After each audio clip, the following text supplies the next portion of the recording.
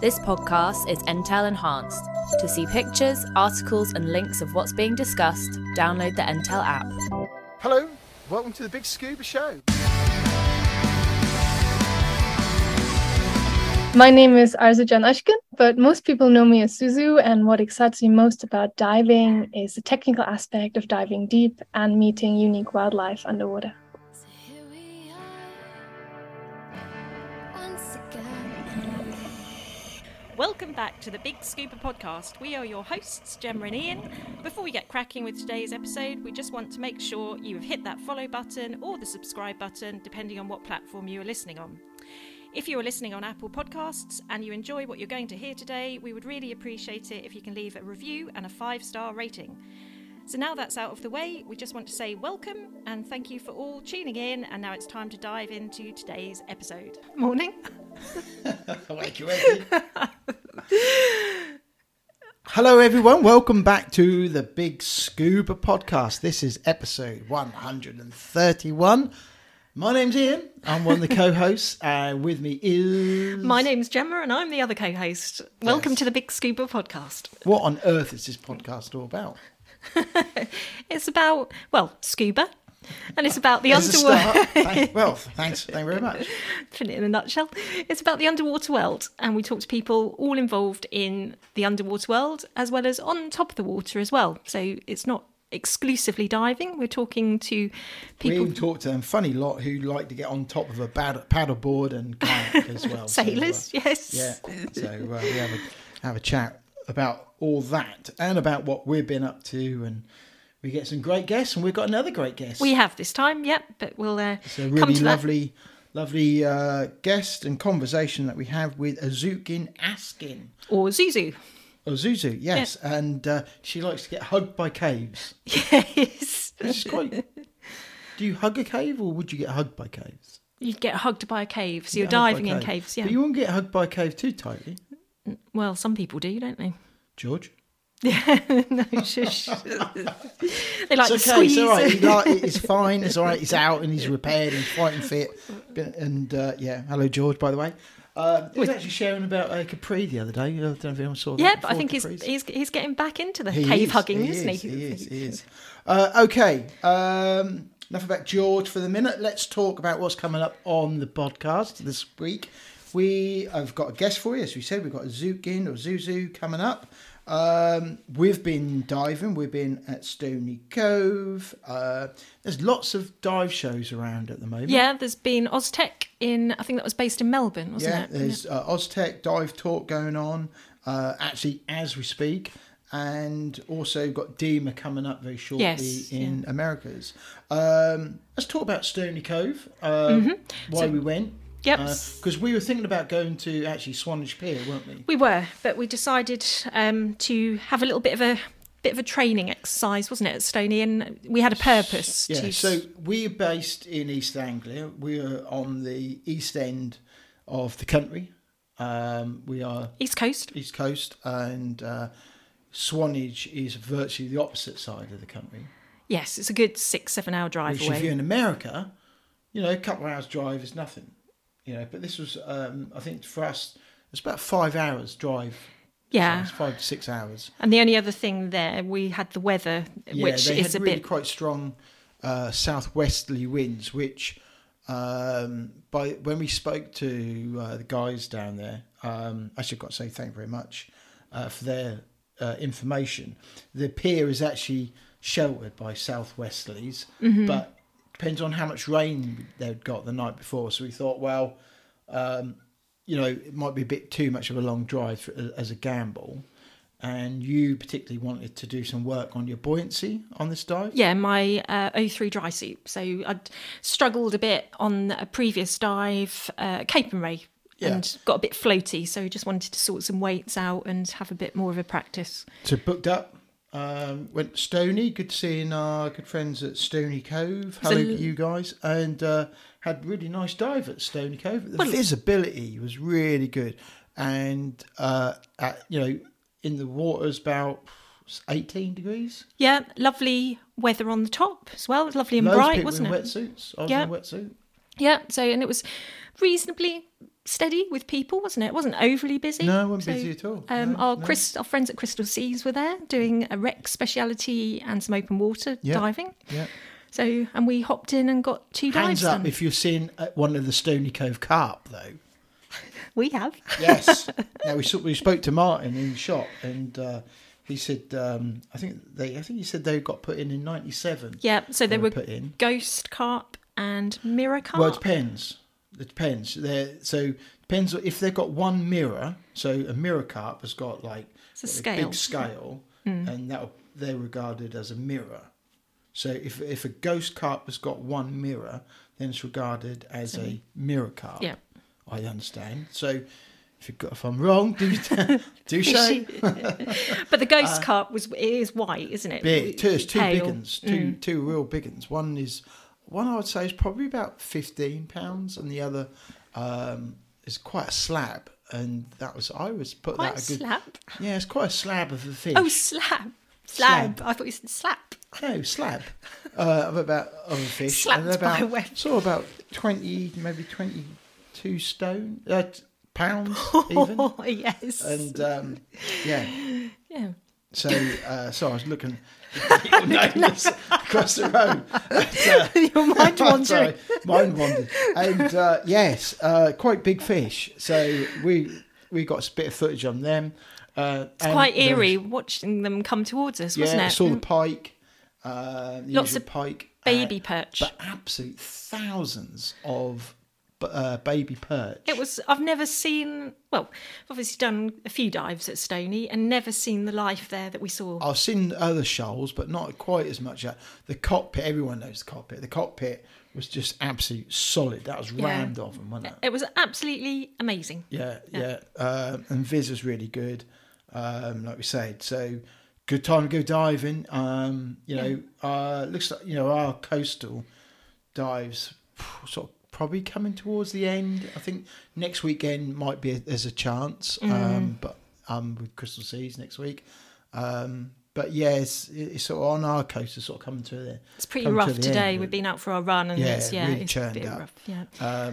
But if you want to get in the water and practice anything or do something, Stony Cove's a good place and good as any. And Viz and lots of fish to see. It's worth getting in. So diving wise, we stayed on the shelf. So maximum. So let's just go back. So you've got O3 very kindly have lent you the suit to use. Yeah, an MSF 500. Yeah, and so you're now getting used to this O3 suit of yours. Yes, I've had a cuff dump put on as well. So that's the extra that. And you've got pockets. So pockets. welcome to the revolution. Haven't used them yet, really.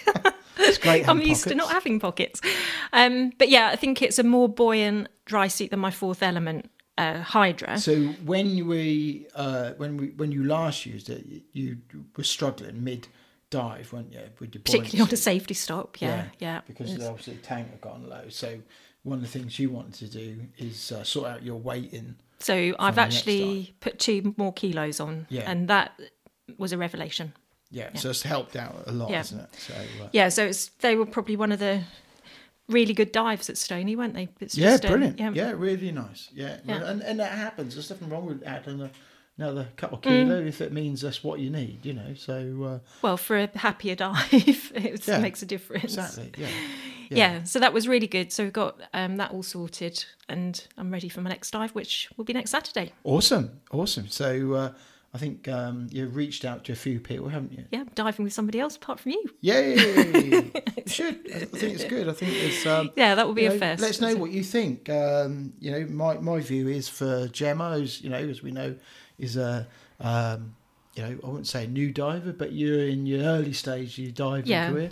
And not a regular. Done 50 dives, and it's good for you to spread, I think, your experience by diving with other people. Yes, yeah. Because different people will throw up, not by any means of fault or anything like that, but we're all different. We all have our own little ways. Like we all drive a car in a different way. Yes, yeah. And you'll find that when you buddy up with other people, they will dive in a slightly different way. So, and I'm not the best diver in the world, so it'd be good for you to, and it helped me when I was,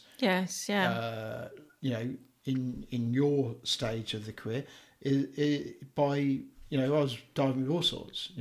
I was in the Polly Wakes lucky dip of buddies. Well, that'll be me next weekend. Went with who? Do you want to dive? Can you dive with me, and I'll follow you around, and or vice versa. And that was great. Yeah, yep. So we can get to Stony Cove next Saturday, and so if anybody's there, come and say hello. The flag will be flying. Yep. And you'll be DMing, won't you? Dive mastering. So I'm DM duty. Polly's DM, and we've got a small group of students. Open water.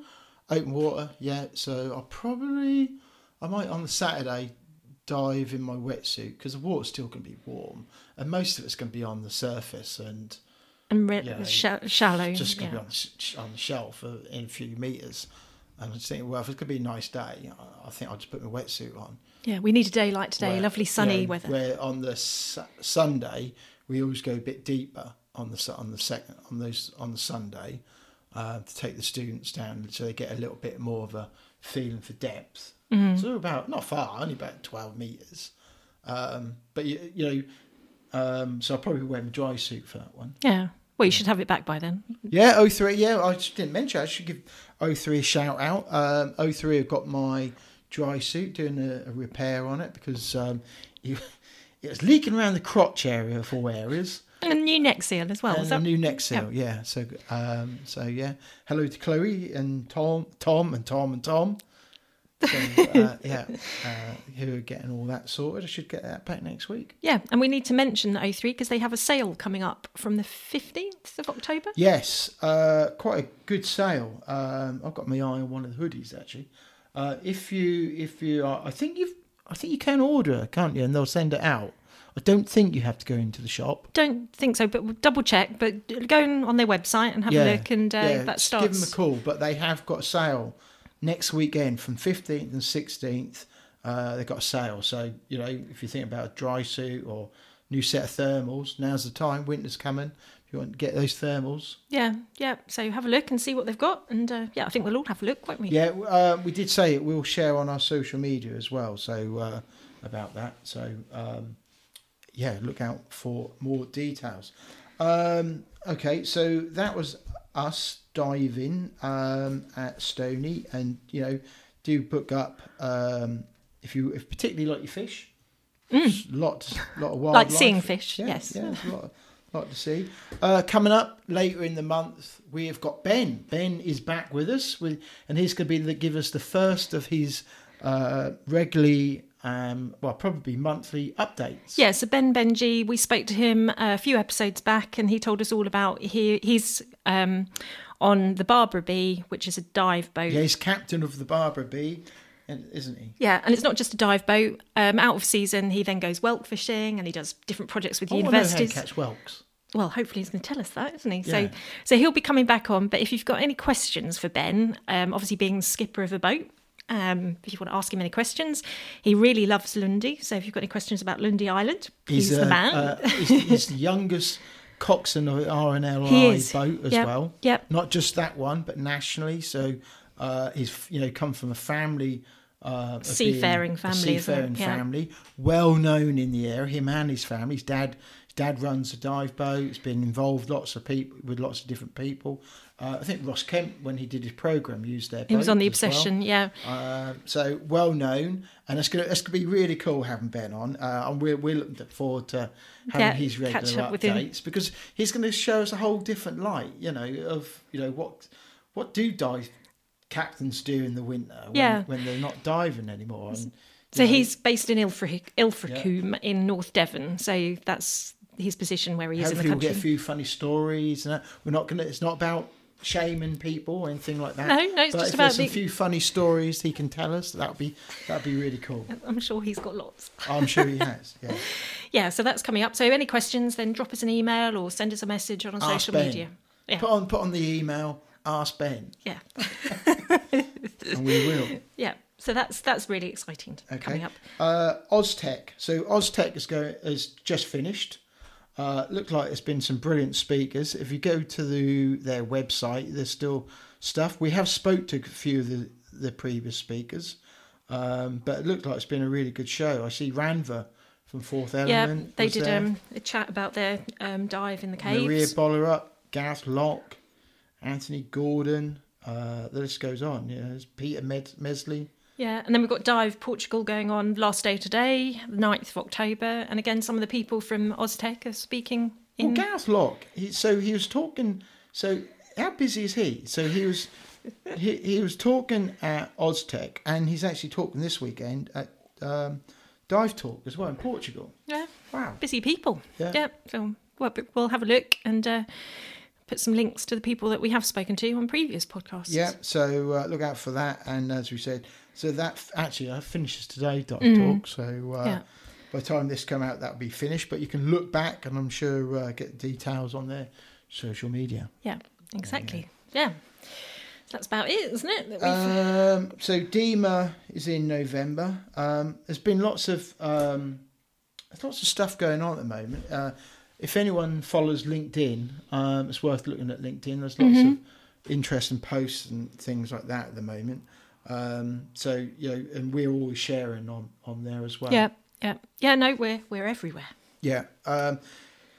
Before we get Arzucan on, let's just mention very quickly as well. We're joined up with some Brands. good brands. Okay, you know about the Happy Bottles. Okay, winter's coming. You might want a cup of tea or anything, coffee. A hot drink after diving in your flask. I use it every day. I use mine every day for work. We took one down to the staying Garth, and it survived. It's absolutely fine. Yeah, so they're lovely bright colours, and Mine's black. Well, I've got Matches my dive suit. I've got a purple one And and a the pink one. fins. That's it. Virtually everything about my dive kit because virtually everything is black. But with 100%, they do what they say on the tin. They keep your drinks cold and they keep your hot drinks hot. And you can save 20% if you want a good flask. Go there and you can save 20% by just using the code. It's Big Scuba. Big Scuba. Yeah. There we go. SDC watches. We told you about them. If you want a really nice watch, you're thinking about a present for somebody, maybe Christmas. We really like their brand because he's using old upcycled wetsuits Yes. to make the straps. Yeah. So we spoke to Sean Clements in episode 129. Yeah. And then you can hear all about his story and the brand of the SDC watch. Yeah. So yeah, again, use the code Big Scuba and you get a 10% discount. Yeah, and lastly, but not least, is Waterhall, another great brand that we sort of admired from afar, and we thought we'd say hello, and we like their brand because they do a lot about recycling plastic. We're making litter picking equipment, make hoops, they make the actual pickers as well. Knife. And I've used them for work. They're actually, they're absolutely fine. And we wouldn't recommend them if we didn't. You can get a knife as well, which is handy, I guess. Handy for it is if you're on the cutting beach, line and stuff like that. Yeah. You might find a hook, so that's really good. The blade is on the legal limit, so it's fine. You're allowed to carry that, and also they make some really snazzy sunglasses, which are really cool. And there's a good choice. Polarizing. I'm wearing mine as we speak. And you've got yours on. I've got mine on my head. Yeah. So so there's various different styles and lens colours. They're made in Italy, but the main thing, the frames are made out of recycled fishing gear, fishing net. So that they've got a really good story behind them.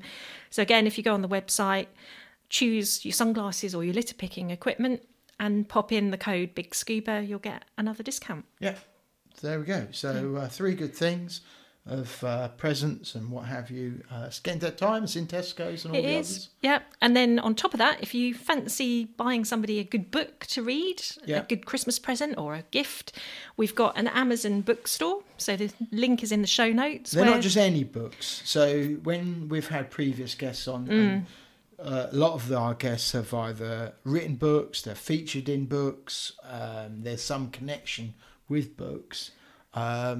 We've actually featured them, and they actually feature on our website, and it's in one central place where you can go, hey, I like that book, and it actually says on there where what episode and a bit about the author or our guest of why they were in that book. Yeah. Yep. So if you head to our website, www.thebigscuba.com, and then you can go to our library page and have a look at the books. Yeah, have a look. We always would like your feedback. Don't forget to leave us a review. We ask every week. Nobody ever take any notice. I don't. Does anybody listen to the podcast? I hope you do. Come on, surprise us. Surprise us. It doesn't cost anything. Just a review to let us know what you think about the podcast, and that'd be really cool. It'd just be really nice. We'll even give you a shout out and say, hey, thanks for leaving us a 5-star review. That'd be really cool, and that really helps other divers find our podcast. Yeah, so we look forward to hearing from you. It's free, you. honestly. I'm not lying to you. It's free. Yeah, so or just have a look at our website. It's all updated. Yeah. Tell us what you think. Yeah, it's all on there. Even pictures of you on there. Thanks. Right, that's enough of this. Let's get Arzucan on, and let's have a chat with her and find out what she's about, and find out about this Hug and Caves business. Yes, yeah. So have a relax and a listen, and she's got an awful lot to talk about and tell us about, and a lovely story and a lovely person. If you press pause now, you can go make your coffee, come back, and then you can listen to the conversation. Yeah. So this is Arzucan Askin. Let's do it. Hello. How are you? I'm good. It's so great to meet you guys finally. Hey. Yeah, you too. So, Zuzu, welcome to the Big Scuba podcast. It's really nice to have you here, and you're out in Indonesia at the moment. I am indeed. I'm in the small town called Amed in the north, which is mostly known for freediving, but it's also got an amazing technical dive instructor, Mark Crane, who I first met here, and he's kind of one of the reasons I ended up staying here for a little bit longer. Yeah, no, that's really good. Brilliant. So how did your underwater journey start?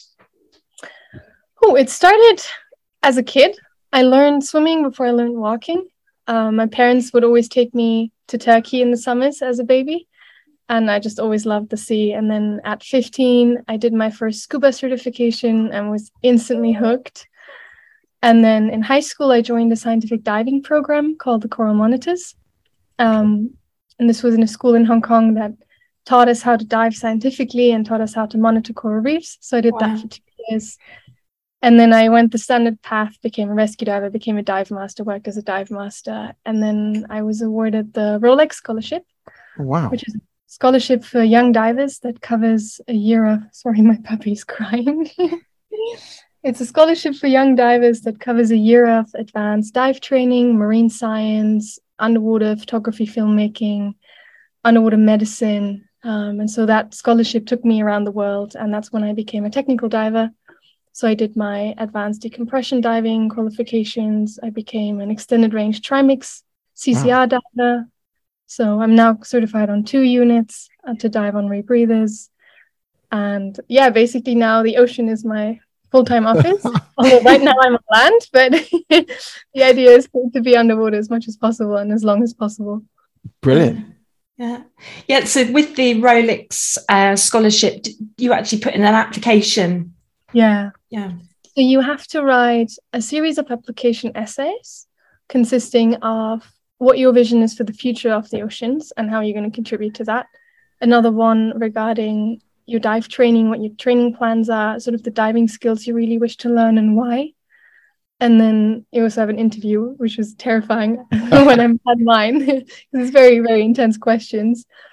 And then, there's 3 scholarships awarded globally. So there's a European scholarship, which went to me last year. There's an Australasian scholarship, and there's a North American scholarship as well. I've only heard about this over the last sort of couple of years, and it sounds such an amazing opportunity for anyone who are lucky enough and fortunate enough to be selected for that. And I think there's some previous people who, and we spoke to a few of them, and they're all gone on to do some amazing stuff. Mm-hmm. And you spend time with some amazing mentors as well. You do. I mean, it's a year where when you receive the scholarship, people always say you can reach for the stars. Anything is possible if you make it happen in the scholarship year. Now, I had the scholarship during COVID, so my year was not a traditional scholarship year in that sense. A lot of big expeditions I was meant to be on were cancelled, or opportunities to work out because of permits or health restrictions on numbers of crew. But we've had people work with some of the world's leading cave divers. We've had people join Nat Geo underwater expeditions. I got to go to the Arctic during my year on a very special project called Arctic Sense. And what was that like? It was a sailing project because my big passion aside from diving is sailing.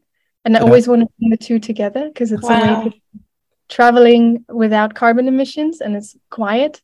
So I work as a conservation scientist, so I work with wildlife. So diving is a tool for me to meet wildlife and study wildlife. But so is sailing, because when you're in the Arctic on an icebreaker, maybe you'll see a whale, but the whale is not going to come up to the side of your boat and hang out and really have a proper encounter and interaction with you. Whereas on a small sailboat, they stay around, they look at you, you really feel like you're communicating with them, and it's much easier to study them because you're quiet. Yeah. So we headed out to 80 degrees north into uncharted Arctic waters. Wow. And I had my first ever ice dive in my new dry suit there. Dived under the ice, collected water samples, deployed acoustic monitoring equipment to listen for the whales. Yeah. A lot of Arctic whales have frequencies that we can't hear with our human ears. Oh, okay. But the acoustic equipment, the monitoring equipment called the hydrophones, they're able to pick up on those frequencies, and you can see that on a graph on your computer, and you know it's a whale. You can't hear it. Oh, wow. Yeah. So could you like alter the frequencies down or up so you could then hear what they were doing?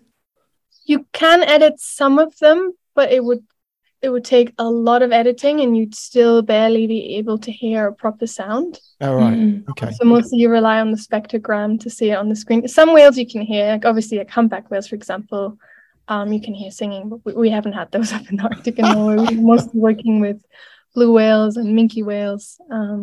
There were some belugas as well. We didn't see them, but our monitoring equipment picked up on them. Wow. We were like, oh, there's a beluga somewhere there. Yeah. So what was the diving like in such extreme temperatures? Cold. Aside from cold, it's challenging, and every ice diver knows is the amount of equipment you're wearing. So all the layers, and I'm someone who gets really cold, so I was wearing multiple undergarments, and I just looked like a Michelin man in my dry suit. Because you think you look really cool in your dry suit, and then you look at the pictures and you just look like a slob. And obviously you have to dive with steel tanks and extra weights. So in my case, I was wearing kit that weighed more than my own body weight. Wow. And doing that on a small sailboat that's rocking and doesn't have much space to move around. Wow. Jumping off and getting back on, especially, it was very challenging, but very rewarding. Yeah. So you didn't have to step too far on the boat then, I presume. You kind of like got geared up and virtually straight in the water if you got all that weight on. Yeah, geared up, took 2 steps and I was out in the water already. Diver fitness. Yeah, that's when it all comes together. Yeah. Well, I mean, one of my missions, I actually wrote this in my diary after the Arctic expedition, was lift more weights to be more ready for these kind of things. Yeah. Because as a small petite woman, I was really, really struggling. For the big guys on the boat, it's not a problem because they're all tall and strong and they've been diving under ice a lot, whereas I came from the tropics and I was all skinny after like a year of working behind my desk at university. I showed up and barely move. That must have been such a shock to the system when you're used to, warm water conditions and that, and go from one extreme right to the other extreme. Yeah, it was, but more the gearing up part. As soon as I was in the water, my brain went, wow. And I completely forgot that I was wearing kit, that everything was cold or heavy. I was just mesmerized, especially the colors of the ice. Yeah. With the light reflections, the wildlife, the whole ecosystem looks different from anything I'd seen before. Yeah, I bet. Amazing. So did you like build up to that? Did you do any cold water diving before you went there? I had a few sessions of prep in the UK. Oh, did you? Where did you go? Just the quarries, local quarries. Yeah. Yeah, but the prep kind of didn't go as much as I wanted it to because it was COVID and we weren't allowed to leave or go places. So it was a very interesting step into the world of diving again after COVID, where I'd had a long break. I'd been behind the desk, and I tried to work out at the university gym a lot to prepare. Yeah. And I went wild swimming actually more than I went scuba diving, because it's hard to get around during the pandemic, and a lot of the diving places closed. But the rivers in Oxford were all accessible, so a lot of our friends we would just go swimming, and it was freezing. And that was your training before you went up there? Yeah, that was my training. Yeah. Well, wild swimming became, I think, through the pandemic, it became quite popular, and even we were snorkeling in the river, weren't we? Yeah. And that kind of helped, leading up to my actual qualification. It's just because that's what got you into it. Yeah, you need that water fix. Like for me, not being in the water for that long was just torture. I was like, I'm going crazy. I need to be submerged. I don't care if it's cold or if I'm wearing anything or not. I just need to be underwater. I think once you start in that watery journey, whether it's swimming, diving, free diving, you do need that fix, or seeing the water is just No, that's so what else did you have on your journey through the Rolex scholarship? So I had a series of technical training where I started with Intro to Tech with Mark Powell in the UK, who's been amazing. I then did my commercial diving qualifications. Wow. Okay. Crystal Channel Diving Services, which was epic because they're the same diving provider that takes care of a lot of the dive safety for big natural history productions like BBC Planet. Yeah. So to be able to learn from Neil and the crew that have actually worked on film sets and on scientific projects in commercial dive capacity was amazing. Also to be able to say I'm now a commercial diver and I can actually join commercial diving operations, in my case with a focus on science and media projects. So I don't do welding underwater, although it is cool. I have a friend who does, though. She runs commercial diving girls, and just a collection of amazing women doing welding and construction underwater, and they're amazing. But my focus is science because I'm a scientist. I got to go in the field with the Maldives Whale Shark Research Program. Yeah. Which is the same organization I wrote my master's thesis with. So I was looking at the impact of tourism on whale sharks and analyzing injuries in sharks from collision with boats. And so to be able to go in the field and work with them and get more data was fantastic. I then went to an island called Fumala in the Maldives, which now we're trying to set up a project on, where I got to dive with tiger sharks. Yeah. With 2 dive centers on the island. And then know Samantha Howlett and Hussein. I met Sam, helped her with some coral surveys for a little bit. Then I had a epic underwater photography workshop with Alex Mustard.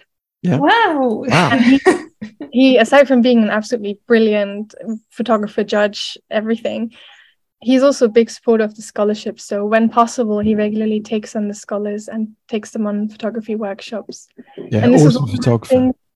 That was cancelled repeatedly because of COVID, and when we finally managed to meet, I was just so happy. So I really got to maximize my camera that I was given by Reef Photo Video and Nauticam that year, and really pushed it. And I found out I love macro photography, even though I work with megafauna. So now I'm a shark conservationist who loves photography. What is it that excites you about my macro photography?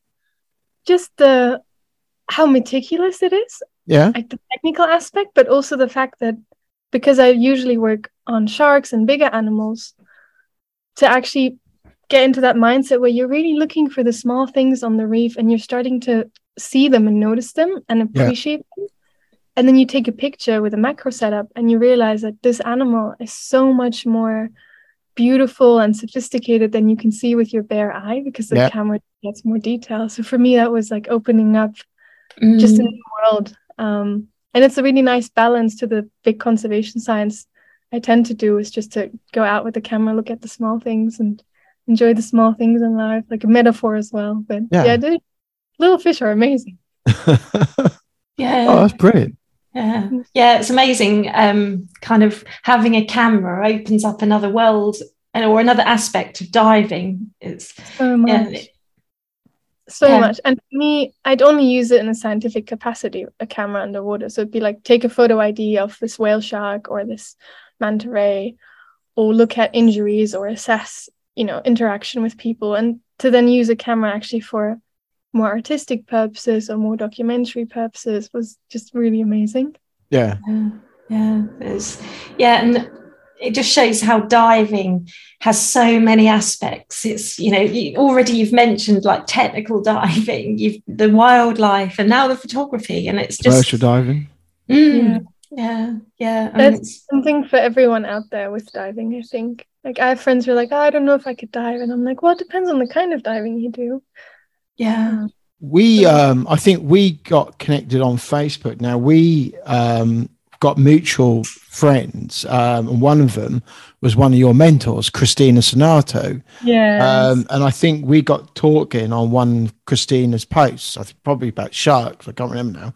And so Christina was one of your mentors, wasn't she? She was, yeah. And Christina and I we connected about the sharks, obviously, because I love sharks and I studied sharks from a conservation scientist perspective in my degree. And she works with sharks, and she's a person that's really done a lot of work for human-shark relationships, which is one of my study specialties, is to look at how people interact with sharks and how they connect with different species.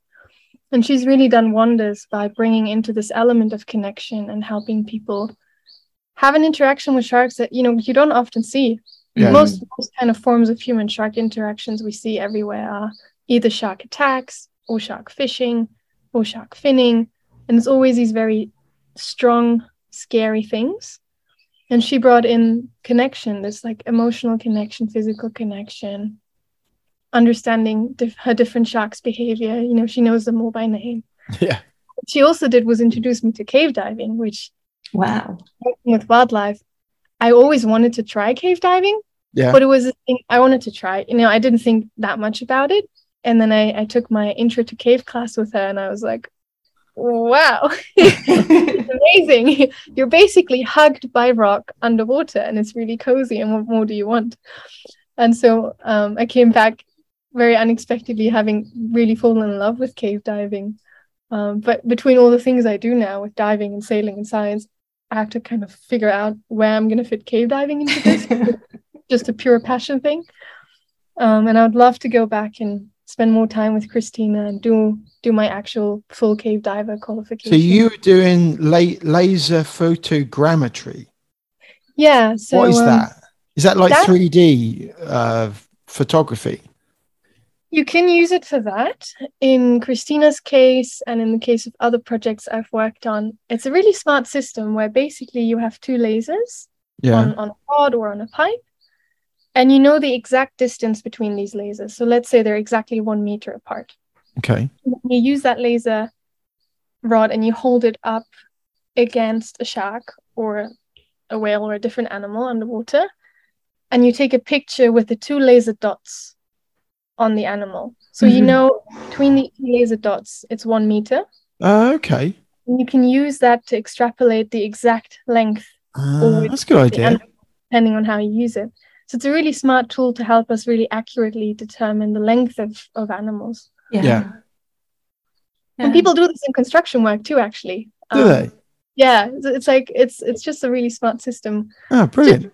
Two laser dots, and the exact distance between them, and then you can just point it at whatever and actually get the Was that the first time you used that? It's the first time I've used it on sharks, yeah. Yeah.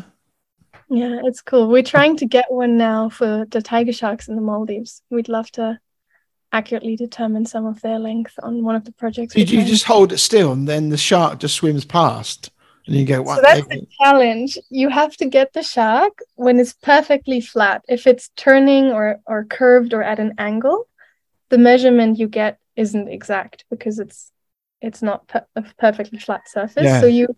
So Christina and I, we spent a couple dives where I was just following one shark with my camera and the laser photogrammetry equipment and just turning around constantly trying to get it when it was not moving so much and perfectly flat against me.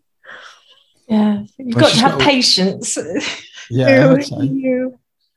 And then the little fish, they think kind of like cats and mice. They think the laser is something to eat, and the little fish start following it and going crazy about it. Oh, yeah, no, it's amazing, amazing, amazing. Yeah. That So, sounds what fun. what are you currently working on? So currently, my partner and I have started a project called Miaru Program. Miaru means shark in Divehi, the national language of the Maldives. Okay. And we're currently in the process of setting up a small research project on one of the islands in the Maldives that I got to dive in during my scholarship year. And the idea for the Miaru program, aside from doing research, is something bigger. So we wanted to create a space where scientists, conservationists, and storytellers come together to really look at human-shark relationships. Because from a scientific perspective, I know for sure that's an area that's heavily under-researched. The exact sort of when humans and sharks meet, like what happens. Yeah. And also in storytelling and media, it's one of the big gaps. Like I said, we always see the same stories. And I find that quite sad because sharks are a globally represented sort of group of species. Yeah. But we hear the same stories, even though we can find them in over like 200, 300 countries. And so we wanted to set up a project that does both storytelling, photography, and film, but also research on exciting stories where humans meet sharks. One of those exciting things for me is looking at injuries in sharks, because we always focus on how people are scared or bitten by a shark, but actually we do more damage to sharks. So when I did my master's thesis, I looked at whale sharks in the Maldives, and in my data set, Are you talking from things like fishing, boats, tourism, so many different things. So all these example, the whale sharks I studied in my master's, I had 70% of them that had really big lacerations, like proper cuts from propeller strikes from being hit by tourist boats that are speeding to find a whale shark, running them over. And some of them have proper amputations, like they're missing entire chunks of their fins. Really? Yeah, it must be awful to see. It's devastating to see. It's even more scary to see that we know this is happening and we're not doing anything. Yeah. I mean, another big example is the recent fishing tournament that was happening in Florida, where people were stabbing sharks with knives and things. So we'd really love to tell more of these different shark stories.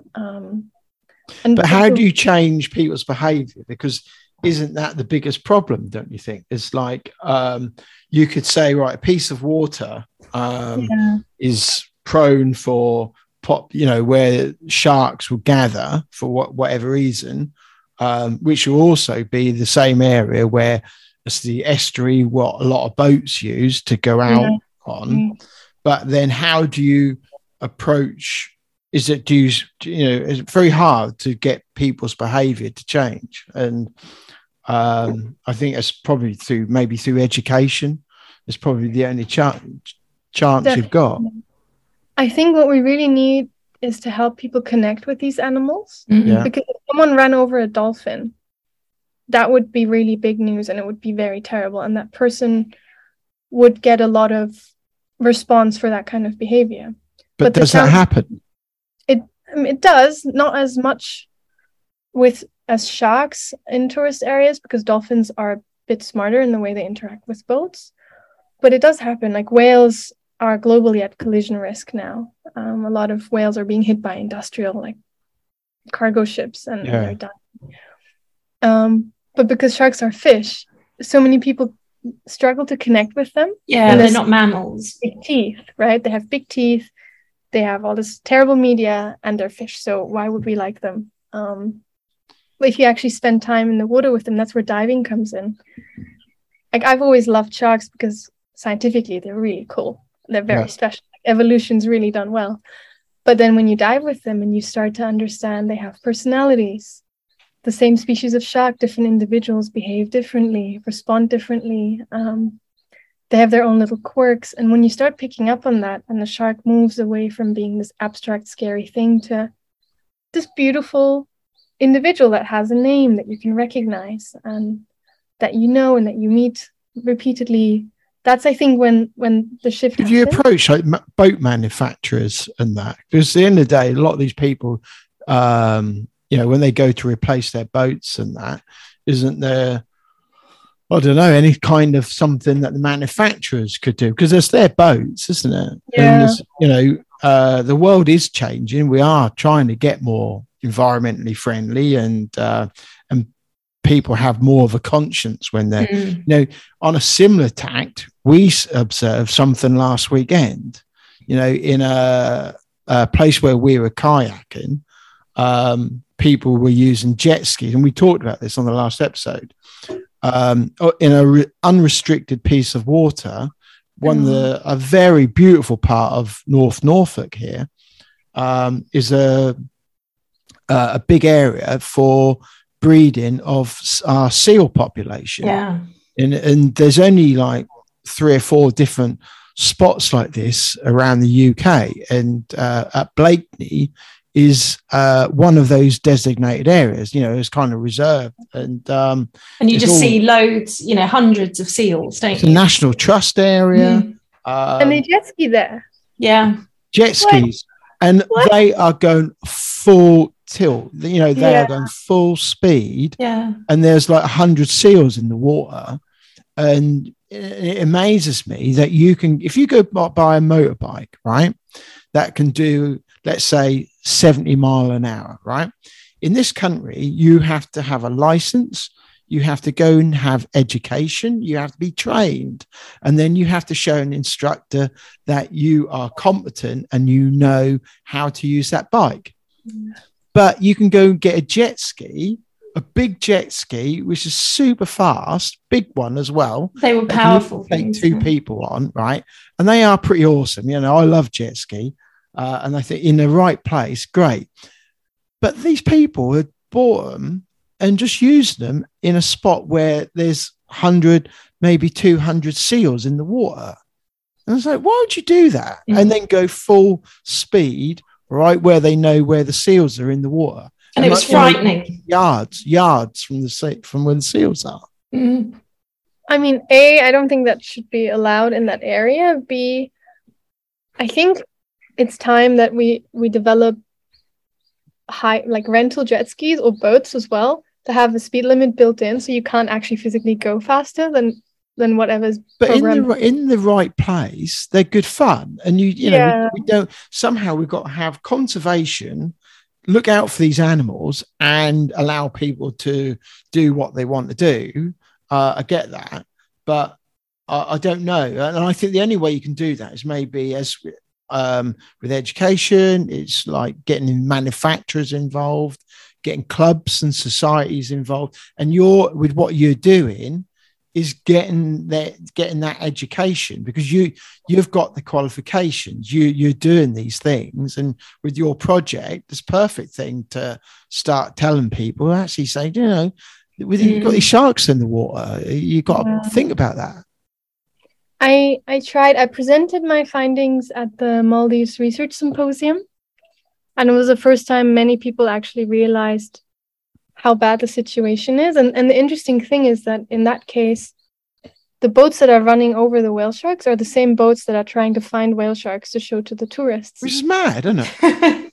Yeah, and we've had a reduction in 50% of encounters. So we're seeing half as much whale sharks in the area as we used to. And so the point I was trying to make is that this is not just a conservation problem, it's actually an economic problem, because if the whale sharks stop showing up, what are these tourism operators going to do? All of these livelihoods depend on the health of these animals. So it's all linked. And I think that's what we need to work more on, is to show people that it's all linked together, that our actions aren't separate from the environment, that we have an impact on the environment, but also that we rely on the environment and rely on the oceans. And once people start to see that actually protecting whale sharks isn't just a scientific thing people should be doing, it actually means that they have a guaranteed future in the job they're working in. Yeah. I think that's the key. But some people don't see that, though, do they? Because they're just thinking about the pound signs, the immediate pound signs, and that's why they're racing out there to go see them, and not thinking actually about the long-term problem. And by the time they do, it will be too late then, too because late. the whale sharks will have gone. And Yeah. Yeah. I mean, I think the Maldives will turn it around because awareness is spreading quickly, and there are fantastic organizations out there doing the work, doing the research, meeting with stakeholders, trying to really push. And equally, there are also amazing tourist operators out there who are raising awareness, trying to tell their colleagues to do better. So I think it's just about helping those advocates more and raising their voices and their abilities to talk to the people they are most close to, because that's the one challenge with science or generally anything, is that people respond better if it's a colleague or a friend telling them something. Yeah. But if it's someone from what they perceive as a higher up position or an outsider or something foreign or a different organization, something they're not linked with or connected with, they get very defensive, right? Yeah. And this happens everywhere, not just in the ocean space. Like if our friends call us out on bad behavior, we're like, oh yeah, you're right. But if some other person does it, we're like, who are they to tell me what to do? Yeah. And so it's about finding those heroes in each community that can transfer the message and help start that change. And I guess people's perception of tourism sometimes can be quite bad, that it is damaging the environment, but it just shows that you can partner them up with organizations to do really good things as well. Massively. I mean, there are lots of brilliant examples of really well done sustainable tourism. Tends to be a little more on the pricey side of things. Galapagos, yeah, all the permits that you have to get to even go on a liveaboard. But these things work. The challenge is they do shut some people out who can't afford to pay the fees or go diving in that way. But I think at the moment, when our oceans really need to recover, that is a small price we have to pay, or until there's global behavior change and somehow everyone is very sustainable. But they do work. The permitting systems, they work. Well, the Galapagos is a prime example, and it does show that. And, and it just shows that citizen science and everything else that goes on up there does work. And, the animals are flourishing, and that has to continue, isn't it? It is. And it helps people feel part of the work that's being done. Like I met a guy in the Maldives who met an oceanic manta ray, and he didn't know that the Manta Trust does manta research in the Maldives and is able to identify mantas and how that works. It's quite simple because all mantas have spots on their belly that are unique, like our fingerprints. And so I was like, hey, send me your picture. I'll forward it to my friends at Manta Trust. And then they ID'd the manta for him, and he got to name the manta, and he named it after his daughter. And now every time he sees a manta, he's like, I'm sending the ID, and I'm writing down what time I saw the manta and at which depth and what, how many people were in the water. And he's providing data. Yeah. Right. For him, it's really exciting. But what he does is provide a really important data point for researchers. And so if we can do more of that, that's amazing. And it's a great way to get more data and to get more people excited. Yeah. And now he always messages me and he goes, have you seen her again? I'd like to know if she's back. She isn't back yet. We haven't encountered her ever again yet, so we don't know where she's gone. But Clementa. Yeah, but that's an amazing example of getting somebody completely passionate about something, that just by giving it a purpose. Exactly. And making it personal and individual. It's the same with sharks. When we say, oh, you can identify different shark individuals, you can tell them apart. People are like, really? And we're like, yeah. And then you talk to some of our friends we have who are in the shark diving community, and they know so many sharks by name because they've memorized the patterns on their faces and the stripes and the dots. And it's amazing to bring that personality and individuality to these animals, because that's really what helps people connect. Do you know Simon Hilborn from the Manta Trust? Yeah, I do. Yay. I worked with him in the Maldives. One of our previous guests. He's brilliant. He runs the Oceanic Manta Project, among many other projects. And he's the guy that I send my Manta IDs to usually. But yeah, I got to spend time with Simon and the Manta Trust team during my scholarship. And we were there photo IDing the Oceanic Manta rays that come usually in April once a year, that pass through the island of Formula. And we don't yet know where they go. we're going down to London, aren't we, Jen? Oh, Yeah, the 17th of September. Nancy Day Yeah. with Doug Allen. Yeah. Yeah. Yeah, fantastic. No, Doug's fantastic. Yeah, looking forward to that. Yeah. I wish I could be there. I miss the RGS. I used to sit in the RGS all the time when I was a student because they had a nice, quiet library. They brought people together. They brought explorers and scientists together. So it's a fantastic space to be in. Yeah, no, and it also shows in the diving world how everybody is interconnected. It's such a small, although you think, oh, diving's worldwide, but then, you know, just like now, we've got all familiar names and you've got that connection with them, and you just think, oh, it's just amazing. You never know where We talking to somebody is going to lead. Must have been about a year ago, wasn't it? Oh, maybe a couple of years ago. Yeah. Just having a quick flick through. I can't remember when that was. Must have been 18 months ago, I'd say. Yeah. Time goes by. It's a small world for sure, and everybody knows everybody. Yes, yeah. And then when you talk about like conservation and tourism, that's such an amazing thing that everybody's got that within them to better the world and the ocean. We spoke to Manta Trust on the episode 43, 22nd of November, 2020. Yeah, that came a while out. ago. Yeah. Time goes quickly. Yeah, I was there in May, which is now also a couple months ago. And we've also spoken to the Galapagos whale shark guys. Jonathan Green. Yes. Yeah, and that was incredible. And we had Manta the Pacific. Did they tell you about how they tried to ultrasound a pregnant whale shark in Galapagos? Yes. Yeah, because that's fascinating. That fascinates me. The fact that they don't know that bit, and I think that's great. It's crazy. I test all my work on my mom because my mom's terrified of the ocean and she doesn't dive. And you know, one of your questions was like, who would you take diving? I was like, I want to take my mom diving. But so whenever I find something interesting that might help people feel more connected to sharks and potentially empower them in a conservation mindset, I tested on my mom, and I showed her some ultrasounds from tiger sharks that were taken in the Bahamas by Sulikovsky lab, and she was like, "What? That's like when I had you in my belly." And I was like, "Exactly. Not quite exactly the same, but you know, similar. The sentiments there." And instantly, in my mom's head, that shifted how she sees sharks. She's like, "Oh, so they're mothers too." I was like, "Yeah, they are mothers. They're not just senseless fish." And I mean, again, it's a fine line because they're still wild animals, and we do want to treat them with respect and not make people think too much that they're human, like anthropomorphizing them too much. Yeah. But a little bit of it, I think, is very helpful in shifting global shark narratives. That's like one of my next dreams for the next year or two is to raise enough funding to buy an ultrasound machine and be able to train one of our local staff members in how to use it and be able to get some ultrasounds of sharks, which would be fantastic. Wow. Yeah.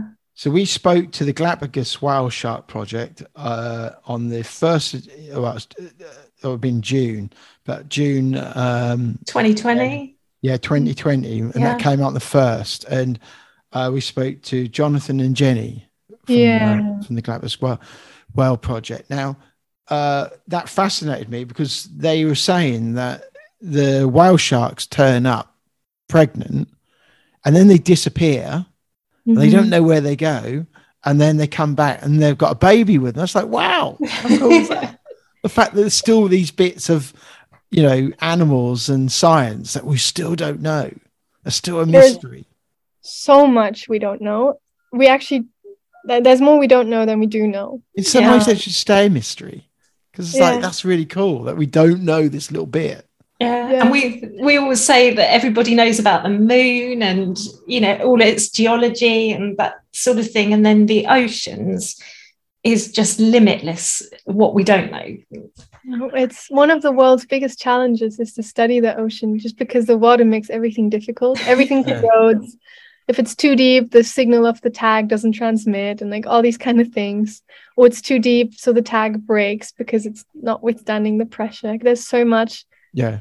Ocean research is a tech challenge. It's the world's biggest tech challenge. People going to the moon and to space, I think people should be investing money into marine research because that's harder to find proper technology for underwater research than it is to build a spaceship.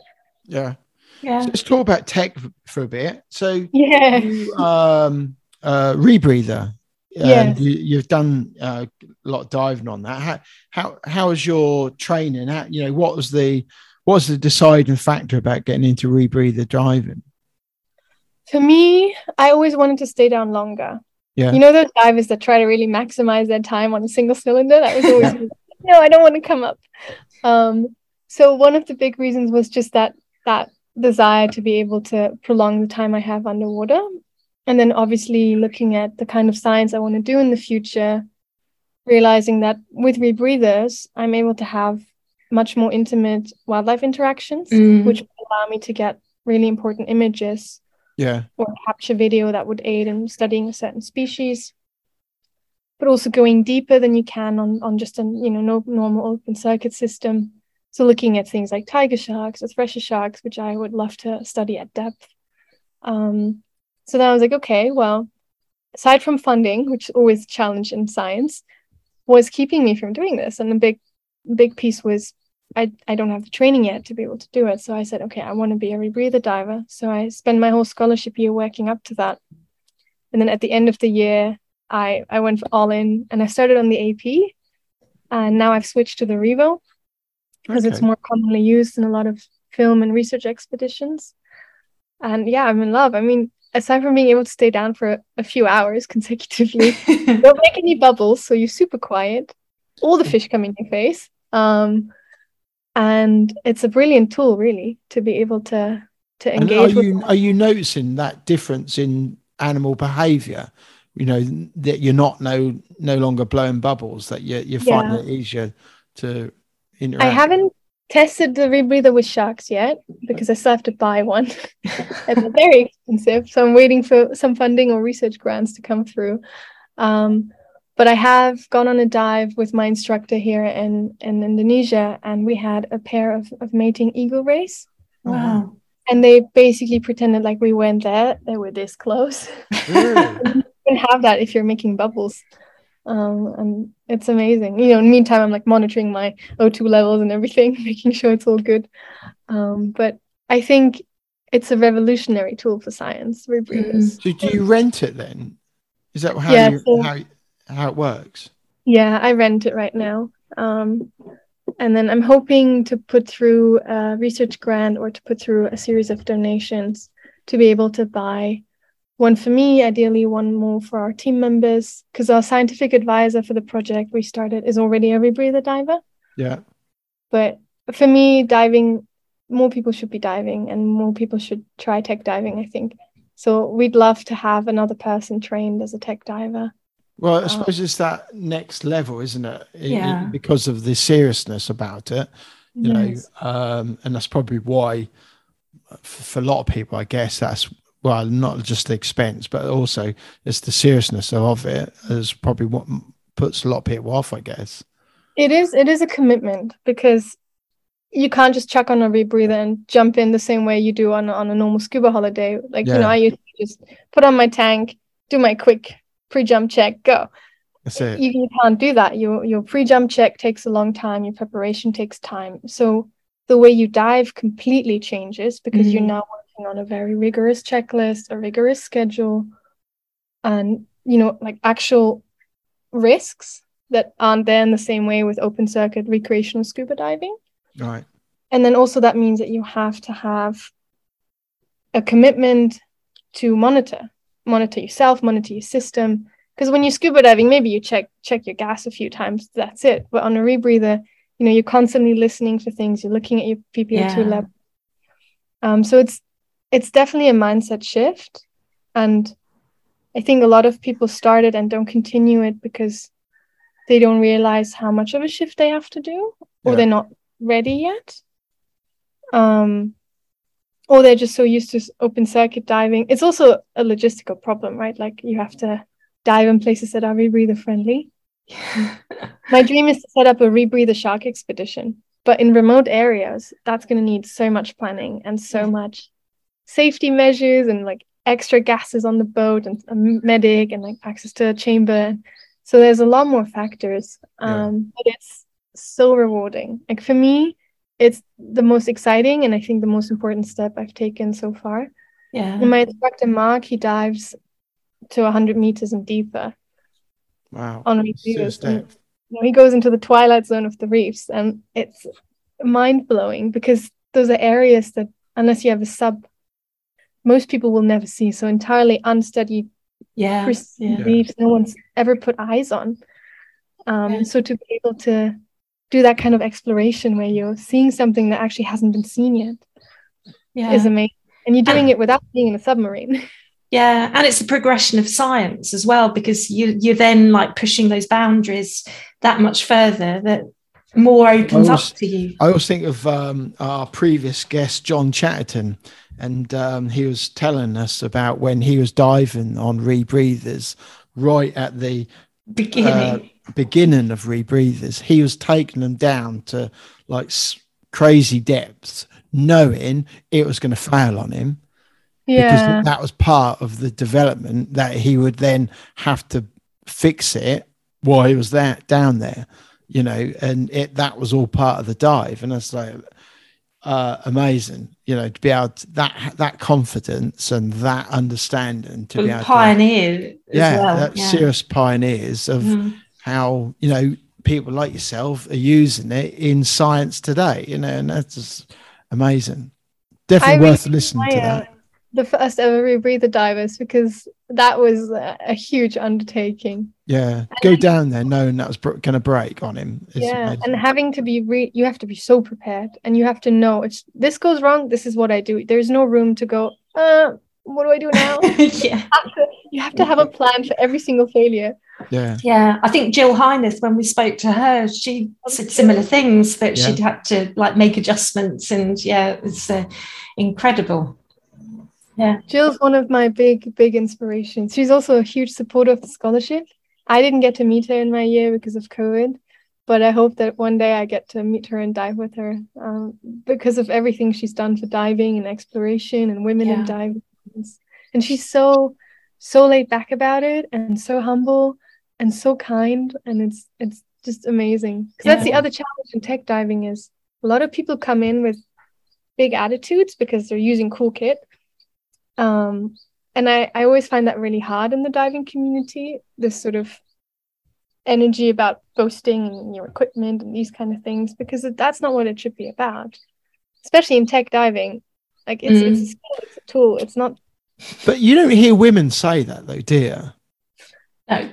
I don't think you do.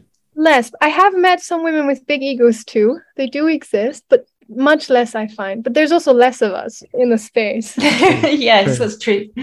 Yeah, but we've come across male characters in all different situations about going deep, you know, having this equipment, and you think, whoa. We had someone say to us recently, you're not diving unless you're 25 meters down plus.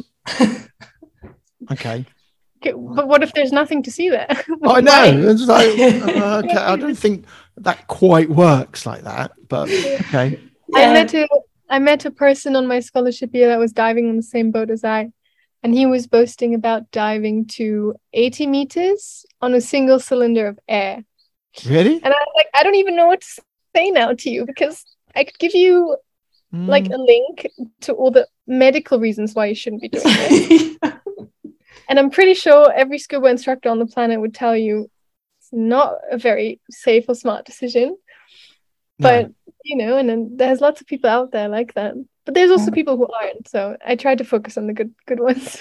Yeah. And I think, you know, that is diving. In reality, there's always going to be the characters of extreme.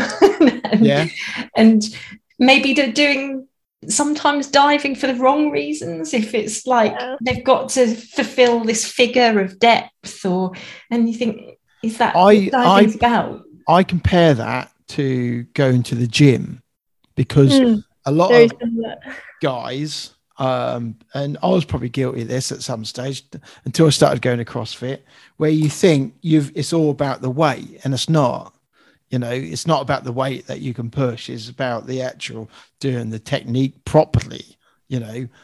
Hence why when you go to watch a CrossFit competitions, you see a girl who weighs 60 kilo with lifting huge weights because they've learned and put the dedication in, like we do with diving, like you do with learning how to use a rebreather, by putting the time in to learn and do it properly, and learn how to dive on it safely. Yeah, that's exactly. Definitely. I had it in my commercial dive training that someone was laughing that I was coming up the steps very slow. And I went, I'm weighing 55 kilos and I'm carrying roughly 40 kilos of weight. You weigh 80 kilos. So proportionally, actually, I'm stronger than you because I'm doing this. True. I gave you like 65 kilos of kit to carry. Things would be different. Yeah, absolutely. That's absolutely true. Yeah, and it's perception as well, and you've just got to sometimes think of yourself and be safe for yourself and do what you want to do to achieve what you want to achieve. I think Christina, who's come out with that the 5 any rule, and that is such a good rule, and we've stuck by that as well, haven't we? When we dive. And I think for anyone else who's listening, I think the 5 any rules, to cancel a dive for any reason, down to that is a really good law to go by.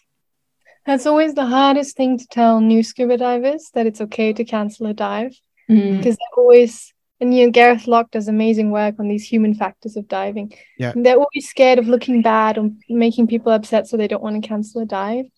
And that's something I find very nice with diving with experienced groups of divers, because they go, hey, I'm out today, and everyone's like, yeah, cool, and then that's it. It's not even a discussion. And that's it's one of the most important rules of diving, probably, that you can don't be scared to do a buddy check. Exactly. Most people don't do buddy checks anymore in scuba. Like all the liverboards I've been on, people just go, meh. They just jump in, someone just close. I'm like, oh my god. Well, we've seen it happen. Like your dry suit hose is not connected, and it's just like, boom, your zip's not done up, and it's just like, there's all these different things. It's really, really good to hear. You wouldn't want to dive in a dry suit and not have your zip. No, you really wouldn't want to do that. You really wouldn't want to do that, especially cold water. That would not be fun. No, it's not fun. No, definitely not. So we better ask you some questions, Sure. Because we haven't done that at all yet. Ask you any questions. I've got one question I'm just going to quickly ask you, though, is, you seem like a confident person. What gets you out of your comfort zone? What gets me out of my comfort zone? In diving specifically? Yeah. I think cold water. Because I've always dived in warm water. I love cold water diving because of what you can see. But every time in my head, it's a really big undertaking. I'm like, oh, it's going to be cold. And because it's not the same, right? You come up from a dive, you can't just take off your wetsuit and walk around in a bikini. You're also freezing. Maybe your undergarments are a little bit wet. There's wind. I remember this in my training during my scholarship year. In November, I was diving in Cromwell Quarry on twin cylinders. And I was just like, this is cold. Why am I doing this? And every time I wake up and I'm super excited to dive. Then I remember it's cold and my brain goes, do we really want to do this today? So it's definitely always something that I actively have to overcome, because once I'm in the water, I'm really happy. But up until I'm submerged, it's always such an effort. I still do it, but it's a conscious effort and push. I think that's what put a lot of people off diving in the UK a lot, is because of that, and because of the, a lot of parts in the UK, they're only accessible for the sea for just short periods of time. And then the rest of the time, you're kind of, the only places where you can go, especially if you've got a train on them, is the quarries. And, they're cold. They're usually as a walk.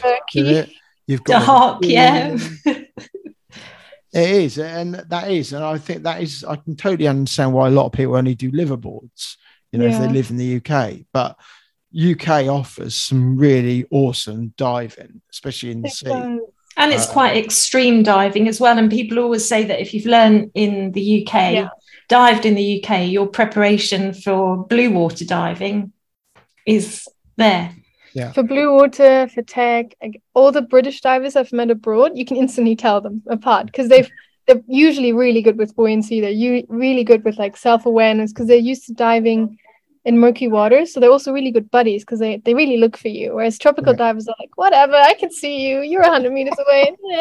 The British divers are like, no, we stick together. We get ready. Like, you definitely notice it. And I too, I'm grateful I did my first like steps into tech in the UK. My commercial diver in the UK in October, November, which was miserable. It was raining and cold, but it's made me a much, much better diver. Yeah. I did my GOE fundamentals at Vobster Oh, in November. And I was thinking to myself, why am I doing this? Because I love the course, but we'd wake up, it'd be raining, the quarry was super murky. You have to put on the dry suit and everything. But I came out of the training and then came to warm water and I was like, wow, this is great. Yeah. And it's so worth it. And I can recommend start in the UK and then you'll be good to dive anywhere else.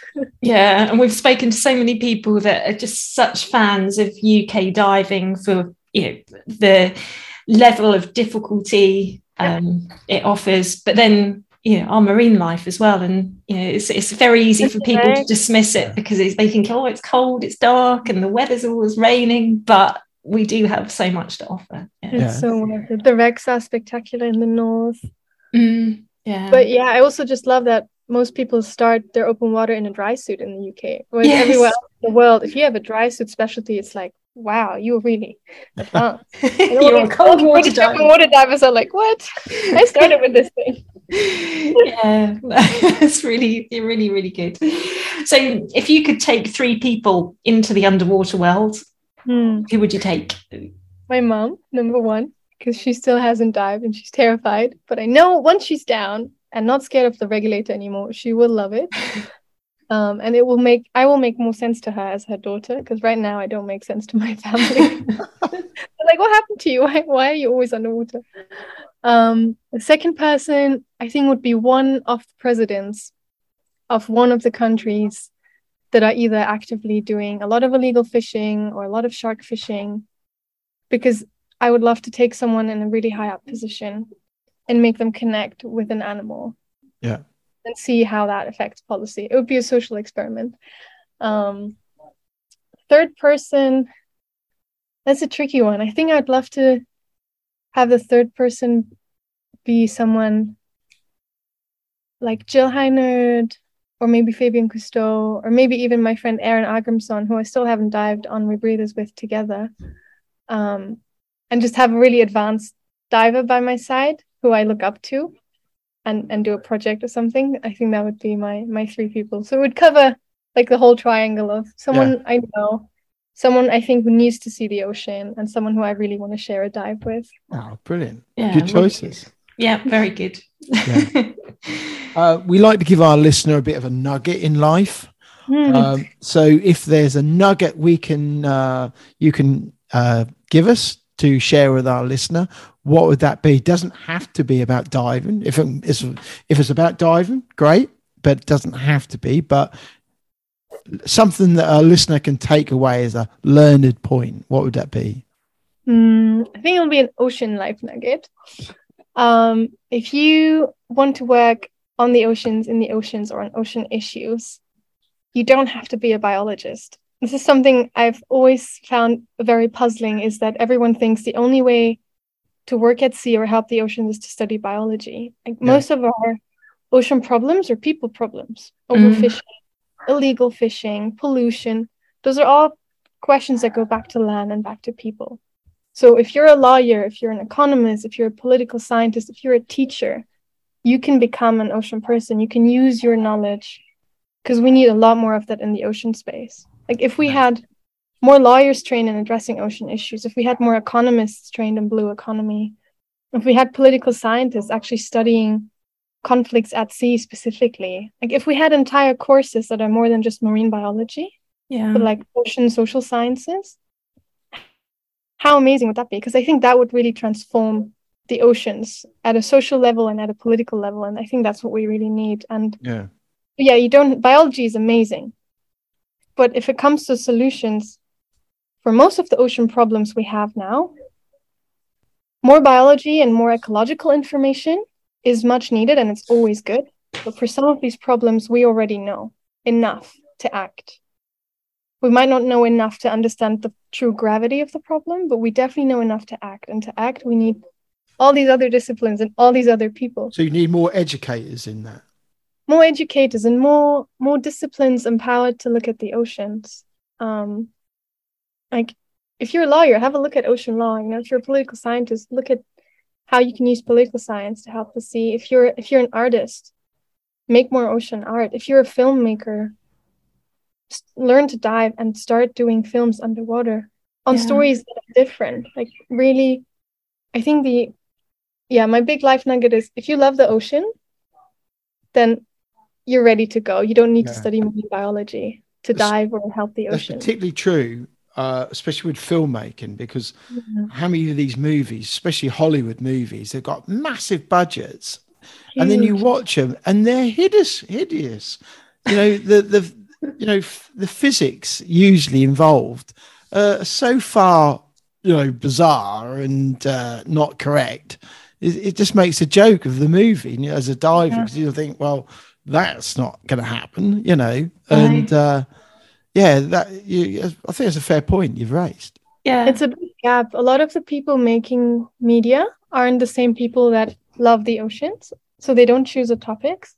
And I'm only seeing this now more because my partner is an underwater photographer filmmaker, and his entire work and the trips he leads, the wildlife trips, are all about connection with the ocean, helping people connect with wildlife. And that's really made me realize, looking at his pictures and his videos, he comes at it from this connection angle. And it's such a different experience watching his clips and pictures compared to someone who just took a camera and just went in. Because you have to know what to look for. You have to know what to capture. And I think that's another big gap we have in the media landscape, is people filming who actually understand the animals. There are some brilliant individuals out there that do it, but very few. Yeah. And also, our planet is 70% ocean. And yet there's such a little focus, proportionally again, on that huge 70%. Very little.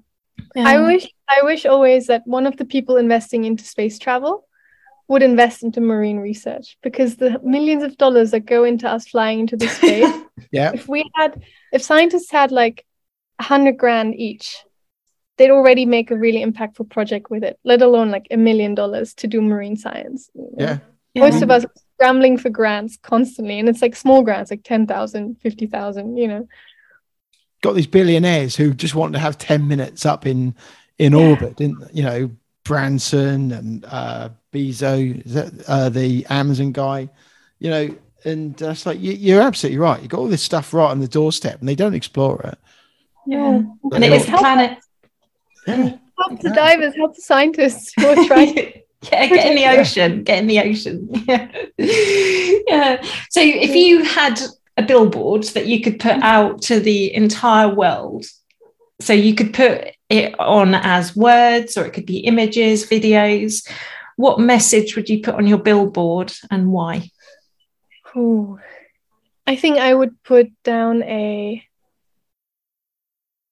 if I had funding, I'd put down come experience the ocean with us for free, and set up a bunch of projects where people who've never been at sea can go experience what it's like to look underwater for the first time. Because there's so many, like even in the UK, I just saw yesterday there's a film being made called Finally I See, and it's about a group of London students who've never been to the ocean, and the film captures their reaction to seeing the sea for the first time. And I think my message would be that just get more people to see it, because once you see it, I mean, we're the best example. You were just captivated. It's possible not to be. And the UK, for example, is an island, and there are so many islands there's around the world, and people, I live on the coast, but there are people that live here that don't go to the beach. And I'm thinking, I don't understand that at all. And so many who can't swim in the UK. Yes. Maldives, Yeah. in Turkey. We've got entire like countries and cities next to the ocean, and the inhabitants have never been further than they can walk. And there's an entire magic wonderland under the surface waiting for them. Yeah. But I guess some people are just wired differently. Some people don't want to see. You know, I can think of people in the town where I live, and they've spent a lifetime of never actually explored, never even had a passport, got no interest in it, and that's very hard. But then that is why we need people like yourselves and the Alex Mustards of the world to highlight to even people like that, to say, well, actually, this is what is going on in the world. This is what's actually going on in the ocean. And even though you might not leave your hometown very often or ever, this still, because climate change will come back at some stage to affect you and affect your children in time. As you know, we're experiencing today, you know, our hottest time ever, you know, in the UK since records began, the biggest, you know, hottest temperatures ever this year. So it does affect everyone. It's going to be the coldest summer we'll have in the UK, because next summer is going to be hotter. Yeah. And the dryness, there's no rain. And, you know, these are all things that should be kind of in people's heads now, like this is happening for a reason, because of us. And it is all about education at the end of the day. It is. Yeah. I think another thing I'd love to put on a billboard is you have probably touched a shark today without knowing. Sharks are everywhere. They're in our dog food, they're in our cosmetics, they're in our medical research, they're in tech research.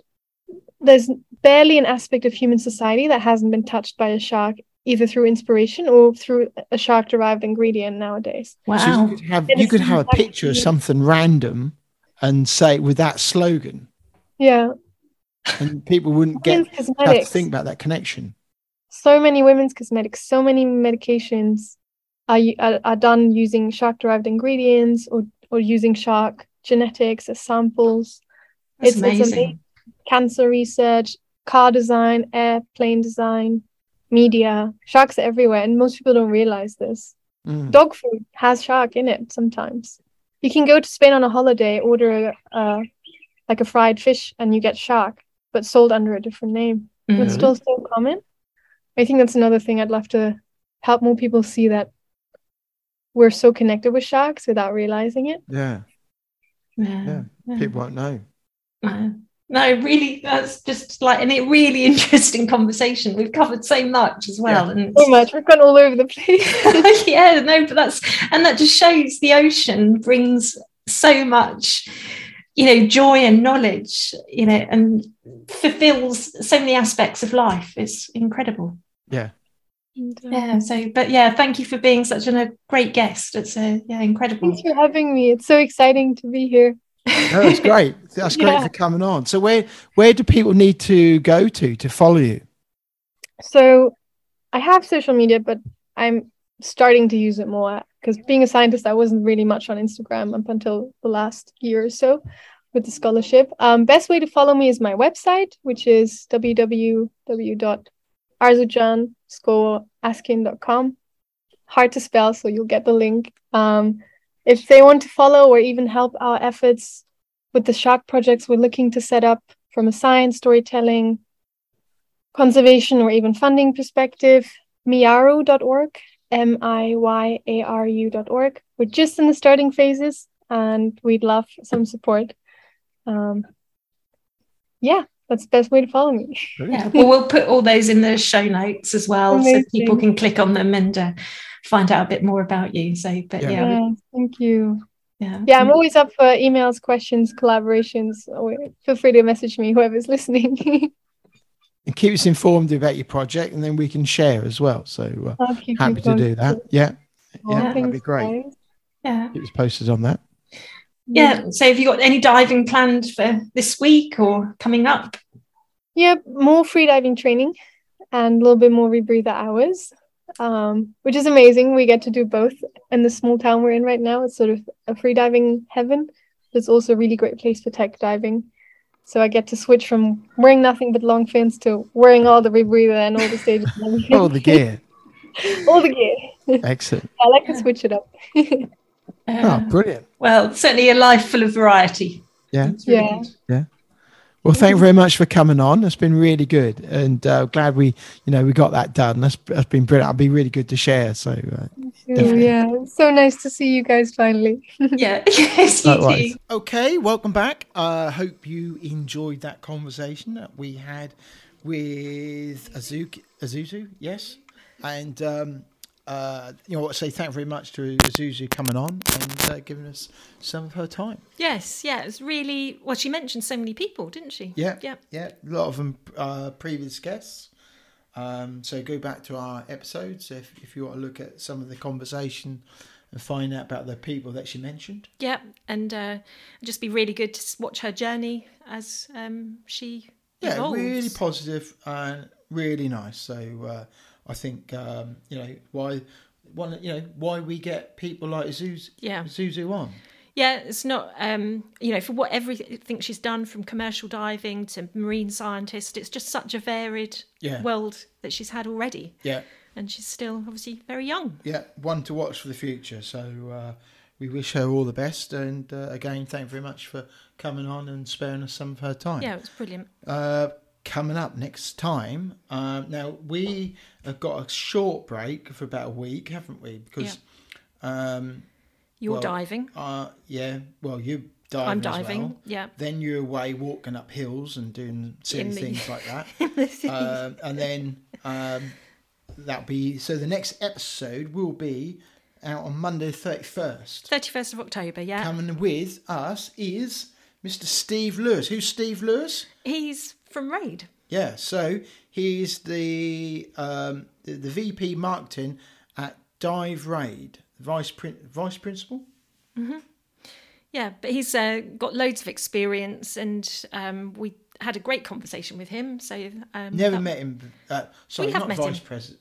Vice president, I meant. Oh, and we met him at the Go Diving Show. Didn't we? March 2022. And we hadn't met him before then. Not come across him. We were introduced to Steve, and I always struggled hearing in big areas like that. But, honestly, it was brilliant. We could have talked to him for hours. It was, he's really interesting and, just done so much as well, and really promoting the diving agency Raid. Very well known in the diving world. It's done a lot of teaching, a lot of technical diving.